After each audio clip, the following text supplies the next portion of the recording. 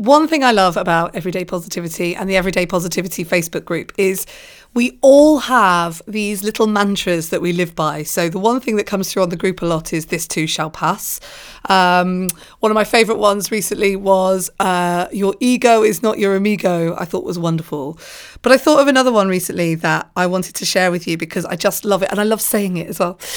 I got a great piece of advice from my mother-in-law when I was about to give birth to my second baby.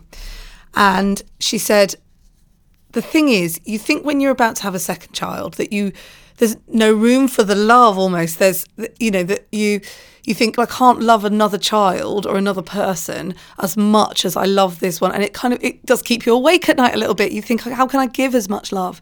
And she said this great line to me. She said, love is not a pie.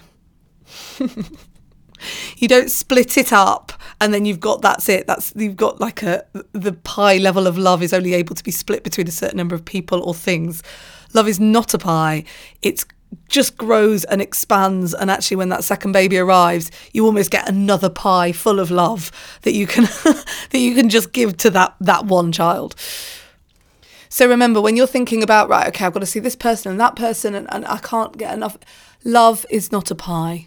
Love is something that you grow. Love is something that you give. And there is an infinite amount of it. Just keep that cycle of self-love and giving love going and going and going. This is your Everyday Positivity. My name's Kate Cocker. I don't know about you, but it's made me feel like some pie.